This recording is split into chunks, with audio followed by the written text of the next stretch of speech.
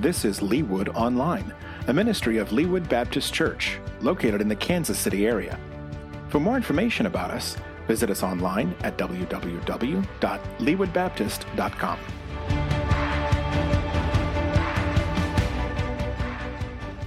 Good morning. My name is Greg, and today we'll be reading from Matthew 5, chapter 5, verses 17 to 20, which can be found on page 810 of the Pew Bibles in front of you.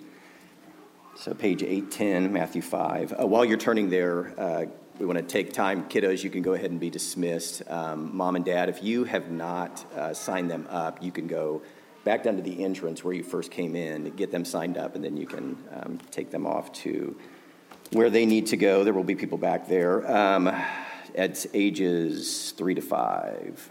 So kiddos, you can go Matthew 5, 17 to 20. Do not think that I have come to abolish the law or the prophets. I have not come to abolish them, but to fulfill them. For truly I say to you, until heaven and earth pass away, not an iota, not a dot will pass from the law until all is accomplished. Therefore, whoever relaxes one of the least of these commandments and teaches others to do the same will be called least in the kingdom of heaven. But whoever does them and teaches them will be called great in the kingdom of heaven. For I tell you, unless your righteousness exceeds that of the scribes and the Pharisees, you will never enter the kingdom of heaven. Hey, thanks, Greg and Charles. Thanks, Hannah, Logan. Hey, kids, thank you. You did great. And tech crew, you guys are amazing. Thanks for fighting it out with us this morning. Hey, let me introduce myself one more time. My name's Chris, if we didn't meet. I'm excited to jump into this text. And let me just, by way of hospitality, orient you with where we are in this text. Maybe it's your first time in church, or you're unfamiliar with the scriptures, or maybe you've heard this passage a ton of times. And this is part of a larger sermon Jesus is teaching. And so this would have been one sermon. So we're taking just a few verses of that one sermon. So it can be interesting to break up the Sermon on the Mount like that. And so any good sermon, you should be able to talk about one part of it and it still makes sense. But you do kind of lose something when you pull one portion out of context. And so a passage like this, if we're not careful, we just miss some stuff that's really important as we think about why Jesus says this right here. So the Sermon on the Mount is not a string of individual pearls that we're excited about, and we teach about anger, and in isolation, we teach about anxiety and isolation. He's talking in a long-term way about what the kingdom of God is about and what it means for us that he has come and what he's doing in our hearts through the kingdom of God. And he started with the Beatitudes, which are not list of things that you should do so that God would love you. They are an invitation to everybody to come into the kingdom. Whether you're broken or you feel poor in spirit or you feel meek or you feel low or you're being persecuted, wherever you are, you're welcome into the kingdom. That's the way he starts. And as he does that, he actually has this very provocative sentence where he says, if you're persecuted for my name's sake. So Jesus starts to put himself kind of at the center, not just of the sermon, but of reality, to say, if you are facing persecution because of me, you're blessed. So you would, like, in the crowd, listen a little bit. Like, people don't normally talk like that. If I said that, you should, like, be concerned, right? We're on the edge of a cult. If I start talking about if people disparage you because of me, like, that's not a good thing for a human to say. So when Jesus says it, they begin to lean in. And he goes on to talk about being salt and light. And these are images of God's covenant people, of his community. So he's saying, this is the kingdom of God. It's advancing like salt and light. You are the people of God. And so as he's kind of named some things that kind of stand out to us as different, he comes to this section not to switch gears, but to explain a little bit. He wants to say, hey, what I'm teaching you is not a brand new idea. What I'm explaining to you about the kingdom of God is what God's word has always been about. So we talked last week of verse 17 that when Jesus came, he said, I didn't come to abolish the law. Because if you're in the crowd, you're going like, man, is he teaching something brand new? Are we shifting some gears here? Are we going a different direction? And Jesus says, no. I didn't come to abolish or set aside the way you've always lived. I came to fulfill it. And it makes a little more sense if you realize they would have been asking, wait, this is upside down. This is different. We've been hearing a different way of relating to God, or at least that's what we thought. Jesus is saying, no, let me actually tell you, God's word has always been about. This is the way God's always related to people. It's always been by grace. It's always been for those who are on the bottom. God has always worked like this, and I came to fulfill the law. And he'll go on in the rest of this section to explain how that can be possible. And then we see him really unpack the rest of this in the sermon. And so it's easy to see like hints of verse 20 where he says, hey, unless your righteousness exceeds that of the scribes and the Pharisees, you'll never come into the kingdom. That goes into the next verse, which says, hey, you've heard it said from old, don't murder in verse 21, but I'm telling you it's deeper than that. It's about your anger. Hey, you've heard it said don't commit adultery, right? These are the big 10, but I'm telling you it's actually deeper. God wants to do more than just control your outward behavior. He wants your heart, so much so that lust is actually dealt with and dismantled. You've heard it said that you shouldn't get divorced, but I'm telling you that I have a heart for people who have been caught up in the abuse that happens sometimes in marriage. He unpacks for us not dismantling the law, but actually fulfilling it and filling it out. So I said it to you this morning because what Jesus is doing is talking about fulfillment and continuity, not something brand new, which should lean us in to say, Jesus, would you please help me understand how to apply what God has always been doing? This is not like a brand new teaching. This is connecting dots for us of what God's been doing way back in the garden when he promised to send a sacrifice and a substitute.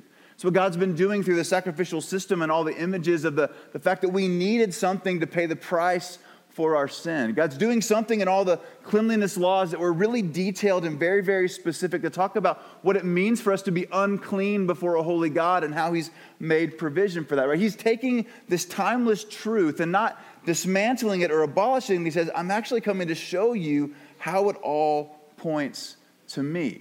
Okay, so the text itself is actually fairly simple. I think there's not a ton of tricky grammar.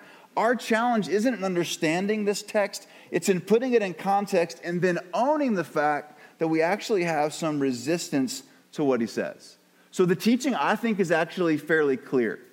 But I think we are in danger of resisting what is clear for a couple of reasons. One is an interpretation reason, and one is a reason rooted around authority. But I wanted to kind of put you in context so you don't think I'm just pulling some random passage to push the Bible on you. This is God himself saying, hey, what I've been doing is a faithful expression of love for you. It's consistent. It's beautiful. You should be drawn into it. And what I'm showing you is it always was about me. I didn't come to abolish the law, we talked last week, but to fulfill it.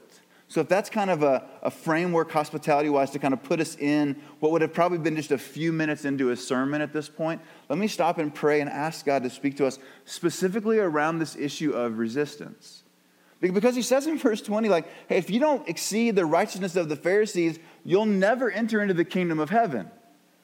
If you know anything about the Bible or biblical history, you know what he's just said there is you have to be dang near perfect to come into the kingdom. And you should think about your last week and go, what? I wasn't perfect. So either you are ignoring this and resisting it, or it has your attention. And what I want to do is put it on display for us so it gets our attention and we actually lean in rather than dismiss it because of interpretation or an understanding of authority. All right, let me just pray for us then and ask God to help us in that specific space. Jesus, right now, would you do what you were doing with that crowd as you explained what it meant to be part of your kingdom? And it would have shocked them. It would have sounded in some ways too good to be true. In some ways it would have been a threat to their own righteousness and the credibility they had built on their own. In some ways it would have probably been confusing. And yet having you standing there explaining this would have been such a beautiful thing. So we are in a much lesser situation as I'm trying to explain this. So would you still show your beauty in light of even human frailty and in light of even our own resistance? So Jesus, we ask that you, by your Spirit, because the Father loves us, would you help us own our resistance to you in a way that we actually begin to turn towards you? God, would you help us own the fact that sometimes we read a passage like this and just blink our eyes and keep moving rather than stop and ask, what do I do with a text like this? So God, would you meet us in this space and would you encounter us? We ask in Jesus' name. Amen. Amen. All right, hey, my outline is simply going to be, what does the text say, and then why do we resist it? To get us into it, I want to bring you to a grocery store scene that you've been at 100 times. Sometimes you're the main character of this scene, and sometimes you're watching this take place in somebody else's life. It is that dreaded moment where a child begins to whine and complain, and they're not with mom and they're shopping and the kid wants a snack or wants something and mom's trying to bring them along and the kid's laying on the floor. So sometimes, again, you starred in this scene. Sometimes you laid on the floor in the supermarket, no judgment. Sometimes you're the main character trying to bring the kid along, and sometimes you're watching with judgment on the outside as you see this whole thing take place. So I would never let that happen if that was my child. Like, you've been in all of those scenes, right? And what normally happens is mom or dad will say something like, brilliant, don't make me count to 3. And then what happens next? The kid doesn't go, oh my gosh, that's right, I get up. No, what happens? You begin to count. Why? 1, nothing happens. 2, nothing happens. 3, nothing happens. Then what takes place? I said, get off the ground, blah, blah, blah, blah. And then now the kid gets up and starts running, right? So it waits until mom and dad go through the count and then elevate their voice in such a way that everybody now is looking and it gets a little bit scary. And then the kid knows, oh, you're serious about this. The counting, not serious. All the warnings, not serious. It wasn't until you raised your voice and everybody's looking and I saw that shade of red in your face that I realized you were actually serious about this. You guys remember this scene? You've starred in this scene. You've been a part of this scene. Hey, I thought about that this week because I thought about this text and I thought, could it function for us like Jesus counting to 3? Hey, this is super, super important.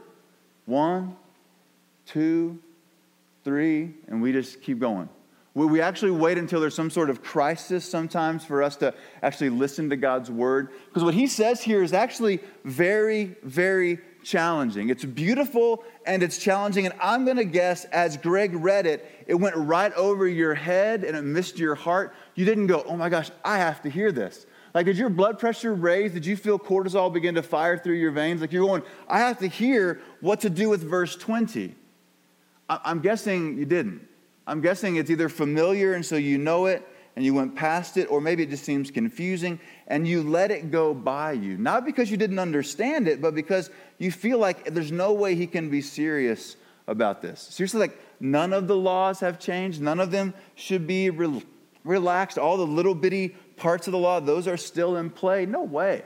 And so you hear Jesus say something and you just assume he's not serious. And you wait until he starts talking about judgment or something like that before he actually gets your attention. Hey, what I want to do this morning is frame it for us like that because I think we're in danger because of either familiarity or some confusion with interpretation or just a baseline human resistance to authority. We hear a text like this and we often just don't respond to it. So that's my premise, right? I think you heard this, and because of where we are as a culture with suspicion of authority, you tend to reinterpret this around your own situation rather than take it at face value and ask, what do I do with this? You've already said why it doesn't mean what it means before I ever stood up. Because we have a resistance to authority and we have some challenges with interpretation. What I want to do is not have a parent count to 3 and start screaming, but just go, hey, can you dial in here? This is really, really important. In fact, it's beautiful. The parent is trying to get the kid off the floor in the supermarket, not because they hate him, not because they're trying to destroy them, not trying to rob them of any joy, because they're trying to teach them how to live in life and go, hey man, this is not the way we're going to do this. You're not going to get what you want, except what normally happens. You give them what you want. So parents, you're actually training them not to listen, right? Jesus doesn't do that in this section. He's not training us not to listen. What we do with our own hearts that puts us in a spot where we're not listening has way more to do with us than it does about him. And saying that is actually an invitation for you to examine your heart and ask, hey, what do I do when I hit places in the Bible that I disagree with? What do I do when I hit places in the Bible that I don't understand? What do I do when I hit places in the Bible that seem a little bit confusing? Do I just turn the page and keep going, or do I stop and say, and what do I do with a text like this? I wanted to stop this morning and say, hey, what do we do with this? So Stephen did verse 17 last week. He took us to Galatians actually to talk about how the law was a tutor to get us to Christ. It's teaching us about our need. It's teaching us what God is like. It's teaching us about the consequences of our sin. It's teaching us that we actually couldn't keep the law, so that we were spring-loaded to know that we needed a Savior.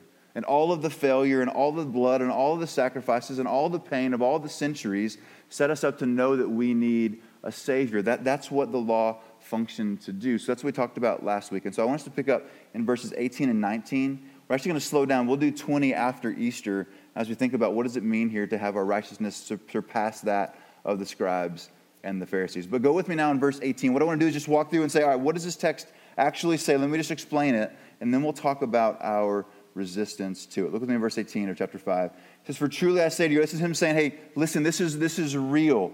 He's not counting to three. He's just saying, hey, pay attention here. This is real, what I say to you. "Until heaven and earth pass away," which when will that happen? That's the end of the ages. It's not with the closing of the canon. It's till the end of the ages, until heaven and earth pass away, till all this thing melts down, not an iota or a dot will pass from the law until all of it is accomplished. All right, so maybe you've heard this from other translations. The NIV says not an iota or the small stroke of a pen. KJV is where we get this, a jot or a tittle. He's talking about small little spaces in the Hebrew writing. The iota was almost like a comma that's elevated, almost like an apostrophe in the text. It's little bitty. And this dot or this stroke of a pen or this tittle is like a little bit of a leg on a letter. So think about grammar school when you're learning how to write, and they would teach you how to make an O with a circle. And they would say, now to make an A, you just give Mr. O a little leg, right? And you just pull down a little bit. That little leg is a tittle. So what Jesus is saying is, hey, even the smallest places of the law, the things that almost go unnoticed, but they're actually whole letters or they change the meaning of something, those things will not change until the end of the age. So it's actually a great illustration. Jesus is an amazing preacher. He gives a great illustration to them to say, hey, I know you're kind of dialed into all the big stuff of life and you're focused on kind of the large commands. Can I tell you the way God's heart is, the way he's been teaching you about who he is, the way he's been romancing you all these years is such that even the small things in the law, the things that seem really insignificant, the stuff that you're tempted just to like cruise through real fast, even those things won't pass away until God accomplishes everything he set out to do. Right? He's saying these small little pieces are part of the grand picture and portrait. So I thought about how to help you understand this. I think we normally come to the scriptures with this question of what do I have to do to please God? And we begin to mount kind of a list. And we think kind of in order and logically, so we put them in columns. And scholars do this to help us understand the law, but sometimes in our hearts, I think we can do it to get away from some of the law. So we put things in like moral categories, we put them in civil categories, we put them in poetry, we put them in commands, we put them in stories, and we tend to take the law and separate it out and kind of categorize it, right? We're good 8th grade science students that kind of categorize different parts of the law. What the Hebrews understood and what Jesus understood was all of the law fit together as one giant portrait. The Hebrews wouldn't understand if you talked to them about simple commands that were disconnected to the heart, or stories that were not commands, or poetry that didn't elicit some sort of response from you, right? For the Hebrew mind, all of it fit together. It was all part of God communicating to us who he was, who we were, what we needed, how he loved us. So the narrative stories and the details of those stories, they're not just flippant things that happened, although they're historically accurate. God is weaving a story for his people, so when you and I read that story, we can find ourselves there. And in the details and minutia of the story, we realize God cares about the details of your life. What's happening in things that just feel really mundane are actually very, very significant. And God shows up in the most mundane of places. You thought you're just like reading a history annal, but God has actually put in his word, because the law and the prophets is a summary way of saying the whole thing. He's put the whole Old Testament together where even the small little details, the stuff that's almost unnoticeable, that little leg on an O, things that small still really matter. Well, why do they matter? They matter because God's saying, hey, everything I've been telling you, I came to fulfill. So all of it actually points towards me. That's why it matters. And none of it's going to pass away until the very end. So you're intended to keep looking at it. So it's like a painting or a portrait. And if you were to zoom all the way in like on a photograph and like zoom, and get all the way down to the pixels, you see like those little bitty dots that actually represent the entire picture. Now, I don't think Jesus had digital photography from our phones in his mind when he said this, but I think for us to understand, to say, hey, those little pixels actually make up the larger portrait. So where you and I are tempted to just dismiss some details or say there's no way, that's too specific, right? Because there's some stuff that's kind of interesting and maybe like a little like nauseating sometimes. He talks about like cleanliness laws and what happens if certain kinds of pus of certain colors coming out of certain kinds of hair, and you're like, dude, I haven't had lunch yet. Like, don't do that to me. And in that space, what he's saying is even that's not going to pass away. Why? Because even that little detail, the way that God cares about the hairs on your head and what happens when they get infected and what happens when they discharge something unclean, God cares about you at that level. And so he's giving us an interpretive framework to say what God has said in his law is still applicable because what it came to do, it is still doing, to point us to the way God loves us. So he says, until heaven and earth pass away, till everything melts down in the cosmos, the smallest little promises, the little details of my story, the way that I've walked with people, those things won't pass away until everything has been accomplished. And now so much of it was pointing to the sacrifice of Jesus, to our need for our cleanliness to be taken care of, to the need for us to have our sins kind of cleansed and washed through the blood of Christ. Right? So many of it has been accomplished in the death of Christ, but it won't be until Christ comes back into heaven and earth are over that all of it is fully accomplished, that God won't be finished communicating to us about his love for us and what it means to respond to that love until the very, very end. And in the meantime, Jesus is saying, the way I've written my word through the Holy Spirit, the what's been passed down to you, God's word to you is so intact, it's so meaningful, it's so purposeful, even the smallest little bit won't fall apart. Because Jesus sees the law different than you and I do. Jesus doesn't see the law as this list of requirements that we have to do to please God to get him off our back. He sees it as a gateway to flourishing. It's why Psalm 119 talks about the law in terms of like honey and nourishment and beauty and poetry. It elicits this emotional response to think about the gift of God's word to us, right? And most of us, when we read the Old Testament, at the very least are confused, and sometimes we're bored, and the Hebrews would have no idea what was going on in that moment for you. They would say, no, in these little details. God's communicating his love to you, right? So he labors in this space to say the smallest things won't pass away until everything passes away, which is huge, right? That's verse 18. It says, therefore, because that's true, then this just logically follows. Because not one little part of it's going to pass away, therefore whoever relaxes one of the least of these commands, whoever says, hey, that part, not a big deal, don't worry about it. You know what, you can just skip over that. Whoever relaxes one of the least parts of the law, which is different than interprets it in light of Jesus. Those are different. Relaxing the law and saying it's not important is very different than saying that's a window into how we need Jesus. That's pointing us to something. Don't stop at the sign. Go all the way to where it's pointing you. That's what Jesus is saying in verse 17. He came to fulfill it. But he said, if you relax one of the least of these commandments and you teach others to do the same, you'll be called least in the kingdom of heaven. But whoever does them and teaches them will be called great in the kingdom of heaven. Now, I think this is a Jewish idiom. I don't think he's saying this is how you climb the ranks, and if you teach a whole bunch of stuff and do a whole bunch of stuff, then you actually are in a space where God loves you more and you're more special in the kingdom. I think he's saying, hey, this is the most important thing you could do.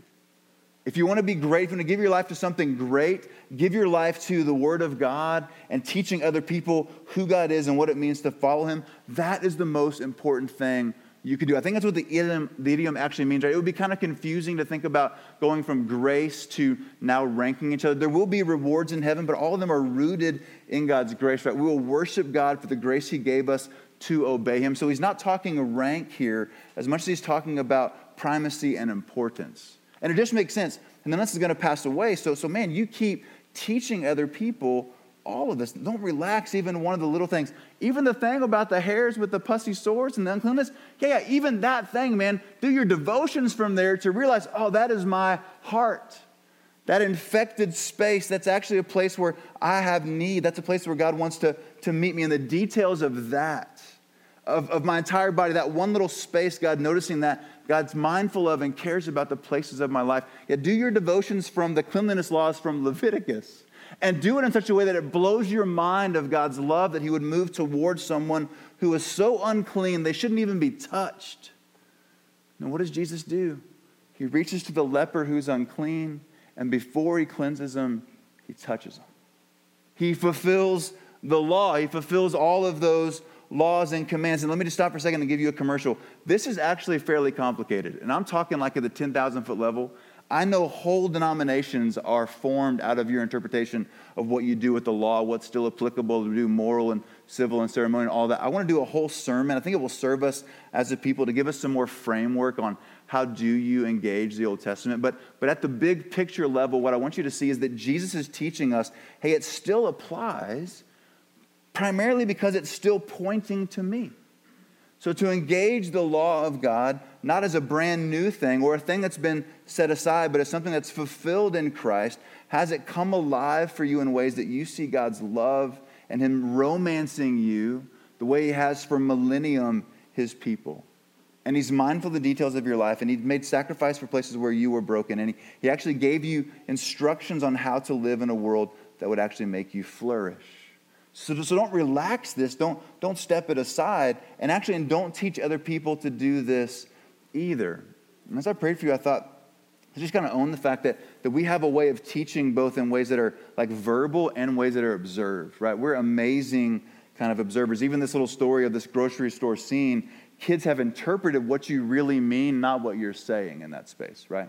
So kids know you don't actually mean it until you start screaming at them, even though you're saying it, you mean it. You keep saying, I mean it, I mean it, I mean it. And they go, yeah, that means you don't mean it because I've watched you and that doesn't actually mean that you mean it until you start screaming. Tracking with me? Let me give you another example. My dad became a believer when I was in middle school. Before that, he loved us, he cared about us, but I feel like I've had kind of two dads. He actually struggled with smoking most of his life, and I don't think smoking is necessarily a sin, but it had a grip on my dad in ways that were addictive. So for him, it was a real barrier. He struggled with shame after he became a Christian. He struggled for a long time. But I have this distinct memory when I'm about third grade, my dad coming home from work, and he's going to do this lesson about how we shouldn't smoke and why we shouldn't smoke. And so he made me smoke cigarettes until I vomited and threw up. And then he said, hey, so cigarettes are bad, right? Don't smoke. All right, I'm going to be outside smoking. No lie. It happens exactly like that. My dad makes me smoke till I vomit to teach me not to smoke and goes, okay, you got the lesson? Great. I'm going to go outside and I'll be back there smoking. And I remember thinking as third grader, like, head in the toilet going, I don't know about this as a life lesson.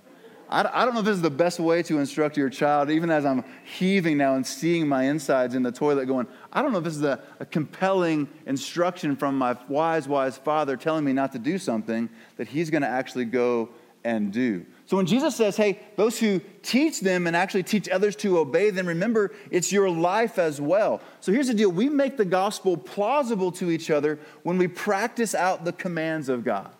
Right? We make the gospel actually sound like good news and the law of God feel like good news when we actually follow the commands of God the way that Christ fulfilled them for us to actually apply them in our relationship. It's not just what we teach, because you know this, right? You've been around the boss who did Employee Appreciation Week and said all these great things about how we're all equal and the guy on the bottom is as important as the guy on the top. And then you didn't experience that any other day except on that one day. You know that words can often be hollow. So what Jesus came to do was to actually show us the law of God on display, right? To live it out, to fulfill it perfectly, to actually show us what it meant to live under the beautiful flourishing of the Father. He didn't see the law as this thing that was restrictive, as this thing that held him back, as this thing that actually would harm him or keep him from joy. He saw it as the gateway to relate to his Father, and therefore it was good and beautiful. It was the way that he would actually experience the favor of the Father, not because God would bless him because he did so good, but because it's the way God designed the world to work. Jesus has a very different view of the law than we do. And in that space, what we see is that Jesus is helping us own the fact that we're resistant to it by actually dealing with our resistance in his own body.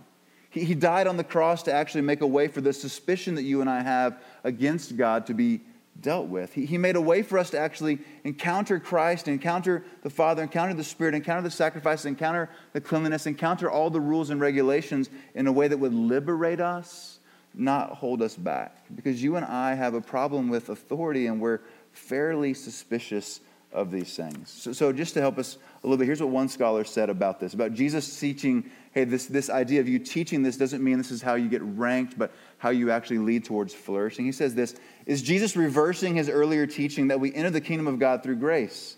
Surely not. Rather, he is saying that our attitude towards the law of God is an index of our attitude toward God himself. If we treat the law lightly and encourage others to do so, like if we have a settled conviction then there are consistent attitudes of antagonism towards God's law, we show that we are strangers to the promise of the new covenant in Christ. But if we love and keep even the least of the Lord's commands, and we encourage others to do them as well, like we have settled attitudes and convictions of obedience, that is the sure mark that we love Christ and that we belong to his kingdom. The law is not the basis on which we merit salvation, but it does provide a test to distinguish between those who belong in the kingdom of salvation and those who are outside of it.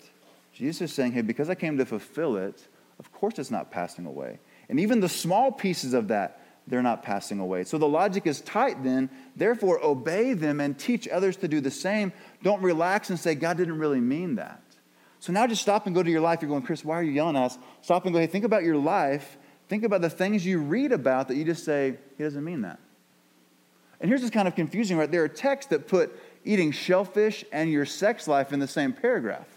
And so you go like, well, surely he can't mean both of those, because you know shellfish and sex are different things. You know they belong in different columns and categories, so you get a little bit confused. But here's the heart of an obedient follower of Jesus. They ask, what do I do with a text like that? Either about shellfish or about sex, rather than there's no way God could mean that. Either about shellfish or about sex. And I think we dismiss either one of those categories based on where we are, our background, and what we're longing for that we think will make us happy and satisfied. So the question is not, how do I interpret that? The rest of the New Testament gives me that. We're going to walk through that in a couple of weeks. It's me going, what do I do with that? And I want to put in front of you that you have a habit of saying, I don't have to do anything with that. That's something that I passed, or it's archaic, or it's beyond me, or it's unnecessary, or it's too small, or it's too weird, or it's too obscure, or it's too ancient. It's not very progressive. It's not very modern. Therefore, I don't have to do anything with it. And rather than asking, how do I interpret such a difficult text, we just say, hey, I get to stand over that text and say, it no longer applies. But what Jesus is saying is, no, every single thing, even the shellfish passages, we have to interpret them, but they still apply. They don't apply necessarily in your dietary ways, but they apply in what they point you to that help you know what it actually means to walk with God. So then what about your sex life as well? Is that gone away, or is that pointing you to something else? Could your sex life actually be pointing you to something about God that it tells you why sex outside the bounds of a monogamous marriage is what is out of bounds? Because it violates the covenant love that God gives to us, right? So what if actually the same way you read a shellfish passage saying, how does this teach me about Christ? You read a sex passage and say, what does this teach me about Jesus as well? How would that change how you read the scriptures? Jesus is just saying in front of his followers, hey, do you want to be inside the kingdom? You want to know what's actually most important? It's not something brand new. It's looking at what God has always been saying and seeing me as the fulfillment of it so you can actually worship me, follow me. Because Jesus knows the law is how we get to freedom, even though it first crushes us with our inability to meet it. So we go to the one who satisfied the law for us, and in that space we actually have freedom. So we'll talk about, I know you kind of understand, that feels a little bit confusing. I feel like I had like 3 sermons in this one sermon, so I said, we're going to slow down a second. We're going to spend a whole week on what are helpful New Testament lenses. Like, what does God's word say about how we should read dietary laws? What does God's word say about how we should read sexual ethics? What does God's word say about how we should read cleanliness laws? What does it say to us about how we engage the stories and the narratives in the poetry? I wanted to spend an entire sermon on that, but for today, it's enough to say a heart that wants to follow God asks, what do I do with that? Not, I don't have to do anything with that. One is about interpretation. The other one is about authority. Do you see yourself as standing over God's word, judging whether or not it's still relevant to your life? Or are you trying to put your life under God's word, saying, how do I actually follow God who loves me and cares for me in such a way that I actually engage with him and his heart? Jesus wants you to see that what God has always been saying isn't set aside. He actually says it's pointing to him. And the smallest part of it won't be set aside till all of it is over. Therefore, keep teaching it, keep living it, keep following it. There are questions of interpretation, but let's deal with the authority issues as well that keep us from wanting to actually deal with them. And friends, I think that's the place where we need to spend some time. We need to spend some time on why, when we hear God's voice, do we quickly just dismiss it. And I realize there's lots of people in the room. Some of you are going like, Chris, that doesn't match my story at all. I'm actually reading God's word, asking and pleading and asking God to speak to me. I get that. There are people who are faithfully reading God's word, but even you, there are moments and there are passages and there are places of your life where you feel like that doesn't apply to you anymore.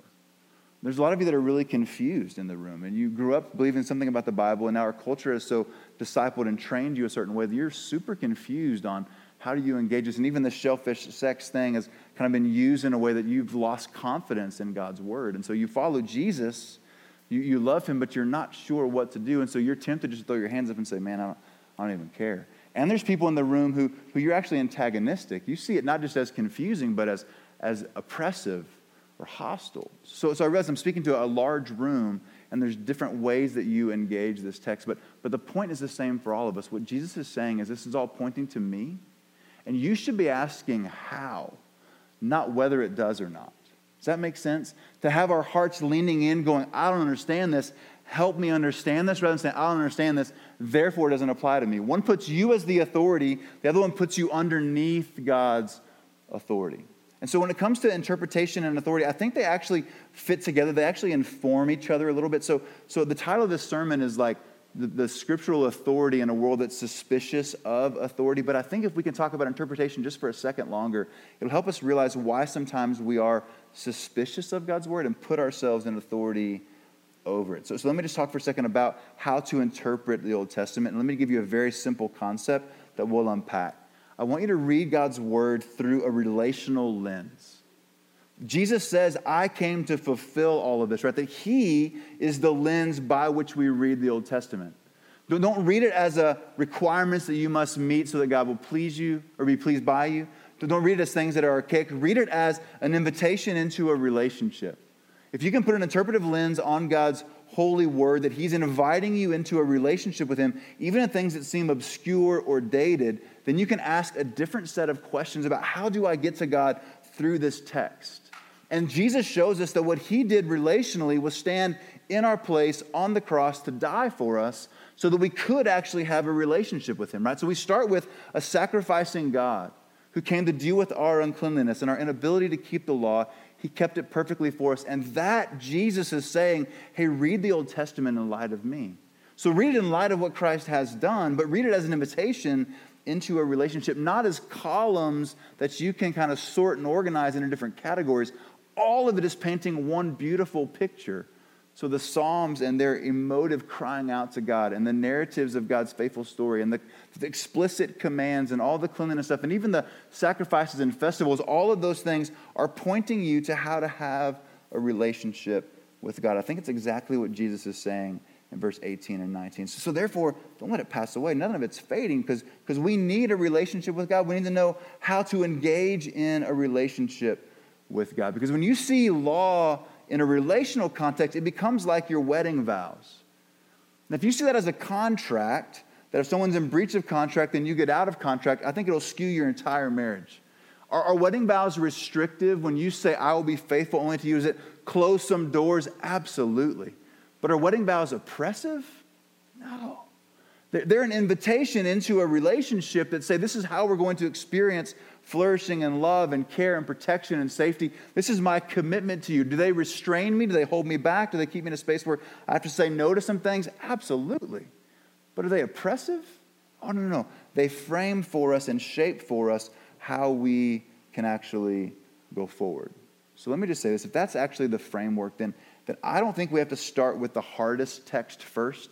I think we can start with like the 95% of the Old Testament that easily makes sense to us and move from those spaces to the really difficult ones. There are some difficult texts. Again, whole denominations. There are entire like frameworks and theologies and long conferences and thick books engaging in how do we deal with some of those passages. But the large part of Scripture is really, really clear. So if we can start there, they're not like the basics, but they are the foundation by which we engage the hard text. So I thought about this. I'm teaching Lucas how to drive. I already taught Elizabeth. She's amazing. I'm teaching Lucas now. If you've taught your kids how to drive, you know it's this fascinating experiment of like patience and courage.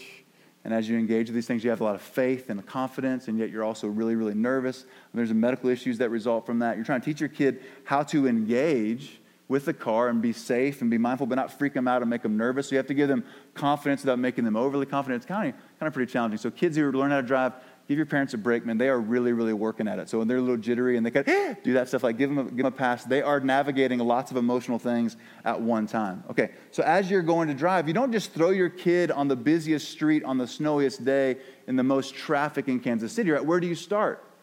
An empty parking lot where they can't hit anything for like a long, long time. And sometimes we can still leverage to get towards something on a curb, whatever. We kind of give lots and lots and lots of space so we can work on, hey, this is what the brake does, this is what the gas does.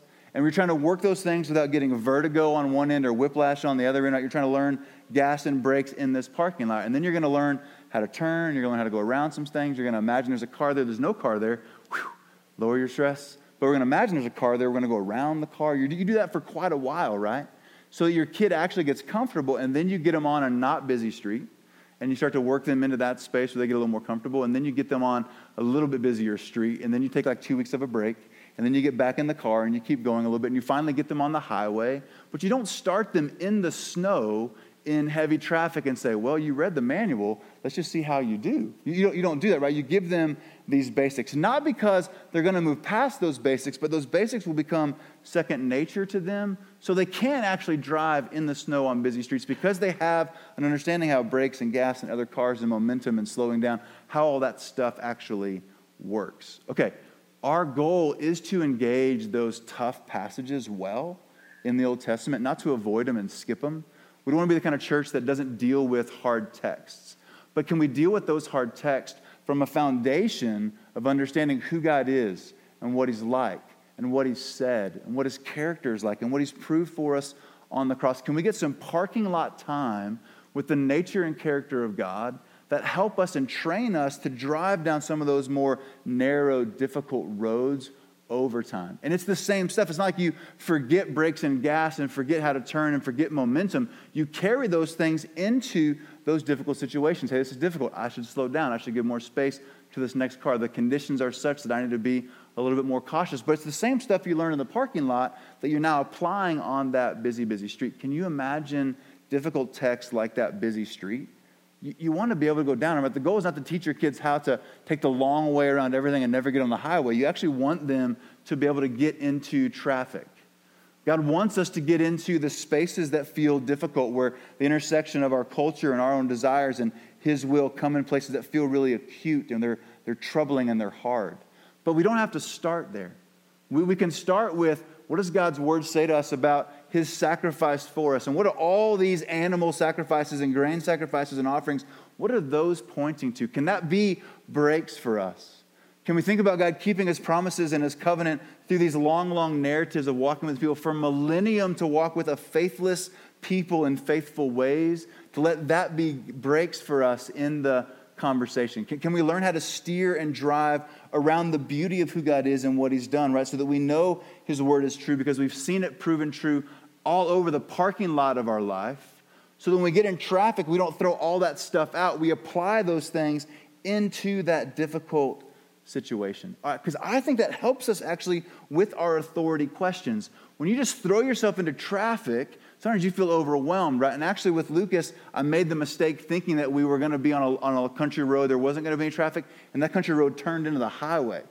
So the Joker's going 60 like his second time behind the wheel, kind of freaking out. And then it got dark. So now we're like, I'm halfway in though, right? I can't back out. So we're on these country roads. We're in the thick of a highway, in these spaces where I'm teaching him how to drive. And he's pretty nervous. Not letting on that he's nervous. I'm pretty nervous because he's going really, really fast. And so the spaces where like actually put him in a spot where it was over his head a little bit, and then he didn't want to drive for just a little bit, which is understandable, right? So when you jump into a difficult text and you go like, I don't know, I was talking to a coworker and they used this passage and I walked away feeling really silly and insignificant and kind of foolish for believing God was good, it can feel like that highway. And it's not that you'll never be able to get on the highway, but you have to bring to the highway some other things that are foundational for how you relate to God so you can understand a text like that. So the authority questions, I think we question God's authority like we do everybody else's authority. One, because we think that they're not very wise. So think about your last Disney show or last movie or last cultural moment, right? The narrative is those who are the first generation beyond us are less wise, so we need to what? Create our own path. We know more. They're up with the times. We need to modernize this entire situation. So we have a suspicion about the wisdom of the authorities around us. We also think that the authorities around us are self-serving, that they're only putting these rules or regulations in place because they have an agenda behind it. They're trying to take something from us. They're trying to control us. They're trying to do something to keep the status quo. And so because of that, we're suspicious of authority. Thirdly, we have a sense that we just simply know better, like that we're wiser, we're smarter, we have more experience. The way we see the world actually is clearer than the way other people see the world. So there's this arrogance that we have. And fourthly, I think we are blind to the way that other agendas have shaped us. We encounter the world's agendas as just modern ideas or social commentary or updated technology, rather than stopping and saying, no, all those things have agendas behind them. And because we're unaware of those agendas, because we think we know better, because we're suspicious of the motives of authority, and because we think the authority is unwise, we tend just to resist authority all around us. So of course we bring that into God's word and to God. So now stop for a second and go to the cross, where Jesus says, this is the moment where I'm showing you what love is like. And ask, is the wisdom of God on display in that moment? Where he connects millennium of history and teaching and examples and illustrations and images and failure and brokenness and promises and love all in one moment. God shows his love for us in this, that while we were sinners, Christ died for us, and he proves himself to be wise. As Romans 3 says, he deals with both the unjust places of our life in a way that still makes him just and is the one who justifies us brilliantly. It's the only way it could have happened, and it all spring loads in that moment where we see God is actually brilliant in the way he is saving us. And we wonder, is he self-serving? And again, the cross is this moment where we say, no, he's not far from self-serving. He's the only one in history that's not ripping us off, holding us back, taking something from us, demanding something. He actually is the one who's giving to us. The way this covenant works is him laying down his life on our behalf so that we can actually see him as beautiful. We wonder if we know better, and we just look at our lives and go, oh man, I just have made a mess of all of my relationships, of all my past and my future, the whole thing. Look at the world around us, man. We don't actually know better. There's places where our suspicion of ourselves should increase and our suspicion of God should decrease because we continue to make choices that harm other people and harm ourselves. How many times have we pursued something thinking that was the road to flourishing, only to have it backfire and implode on us? And when it comes to this idea of being blind to other agendas, we stop and go, what is God's agenda for us? God has an agenda for you. Everyone has an agenda for you. God has an agenda for you. What's his agenda? It's not to sell you something, it's to give you something. It's not to take from you, it's actually to rescue you. Or it's not to oppress you, it's actually to set you free. It's to invite you into a relationship that he knows will be eternally satisfying. That's the way God moves toward you. So our questions with authority and all the things we normally bring as suspicion, the cross of Jesus actually begins to dismantle. So Jesus says, hey, all of this is pointing to me. I fulfill all of it. And he fulfills all of it in such a way that actually our mouths are open, gazing at the beauty of who God is, remembering what he's like and what he's come to do for us. I want to talk in the weeks to come about how you interpret some more, but if we can start with a relational lens, I think that relational lens of interpretation actually begins to erode that suspicion we have of God's authority in our life. And we can turn from saying, surely he doesn't mean that, to asking, what does he mean by that? There's no way he could actually intend that, to say, what is his intention behind that? Why might God be saying that? And how does Jesus and his sacrifice on the cross influence how I read that? I think that will radically change how you engage the text. The way my dad taught me not to smoke actually eroded trust I had in my dad. The way God is teaching us what it means to obey the word and obey the law and have the law be fulfilled actually increases our trust in God because he took it upon himself. He paid the penalty for all of it so we could actually have not just our sins atoned for, but have a relationship with God restored and renewed so we could experience what we long for most, which is the flourishing that he provides for us. I think that's what Jesus is saying, and it's why you don't set aside even small little parts of it or teach other people to do it. Don't relax the things that seem obscure. You ask, how does this even obscure thing point me to Christ's fulfillment of the law? So I want to stop there, and I want to lead us to communion from that place, right? Because communion is this beautiful, easy explanation of what God's always been doing. It's the Passover meal kind of reinterpreted for us, where we were in slavery and we needed deliverance, and God had a sacrifice in a way that actually rescued us and redeemed us. It shows us that we needed a Savior. We couldn't pay our own price, so blood had to be shed. It shows us that we were unclean and we needed cleansing, and it's through his sacrificial death that is actually accomplished. So for Christians, it is the meal we celebrate to remind us that Christ fulfilled all of the commands so I could be in relationship with him. It is the relational lens by which we see everything, including this passage in the Old Testament and the New. So if you're not a follower of Jesus, I invite you just to pray where you are. I don't mean to exclude you, right? Christ isn't meaning to exclude you. He's inviting you to come and trust him. But if you've not yet trusted him, this meal would be kind of meaningless. The meaning behind it you wouldn't hold on to, so you shouldn't actually partake in the meal because it would be pointing to something hollow and shallow for you. Although I say that in a way to actually welcome you. If what I'm saying this morning or what you've been wrestling with the last couple of months with Jesus put you in a spot where you're ready to trust him, then I would encourage you to take communion for the first time and let's talk about it after the service. I'd love to hear where you are with Jesus as you're wrestling with his sacrifice and his atonement. But for those who do follow Jesus, would you now turn to communion? If you didn't grab a cup, there's some here in the front. They're also just outside the back doors. Anna's going to play for us for a little bit just to give us some space. And remember the symbolism and what it's pointing to, that Christ fulfilled the sacrifice for us in his broken body and his shed blood to find a way to make us whole and clean at his expense so that we could be in a relationship. Let me just pray for us, and we'll take communion as an act of thanking him and remembering. Jesus, thank you for who you are, for what you did. Thanks for loving us. Thanks for rescuing us. Thanks for your patience towards us. And thank you in this moment as we hold elements in our hands of your broken body and shed blood. Thanks for your sacrifice for us. Thanks that you died in our place in such a way that made it possible for us to be in a relationship. We worship you and we say thank you. Meet us now, stir our faith, and give us confidence in you as we interpret the meaning of these things that we hold in our hands. We pray in Jesus' name, amen.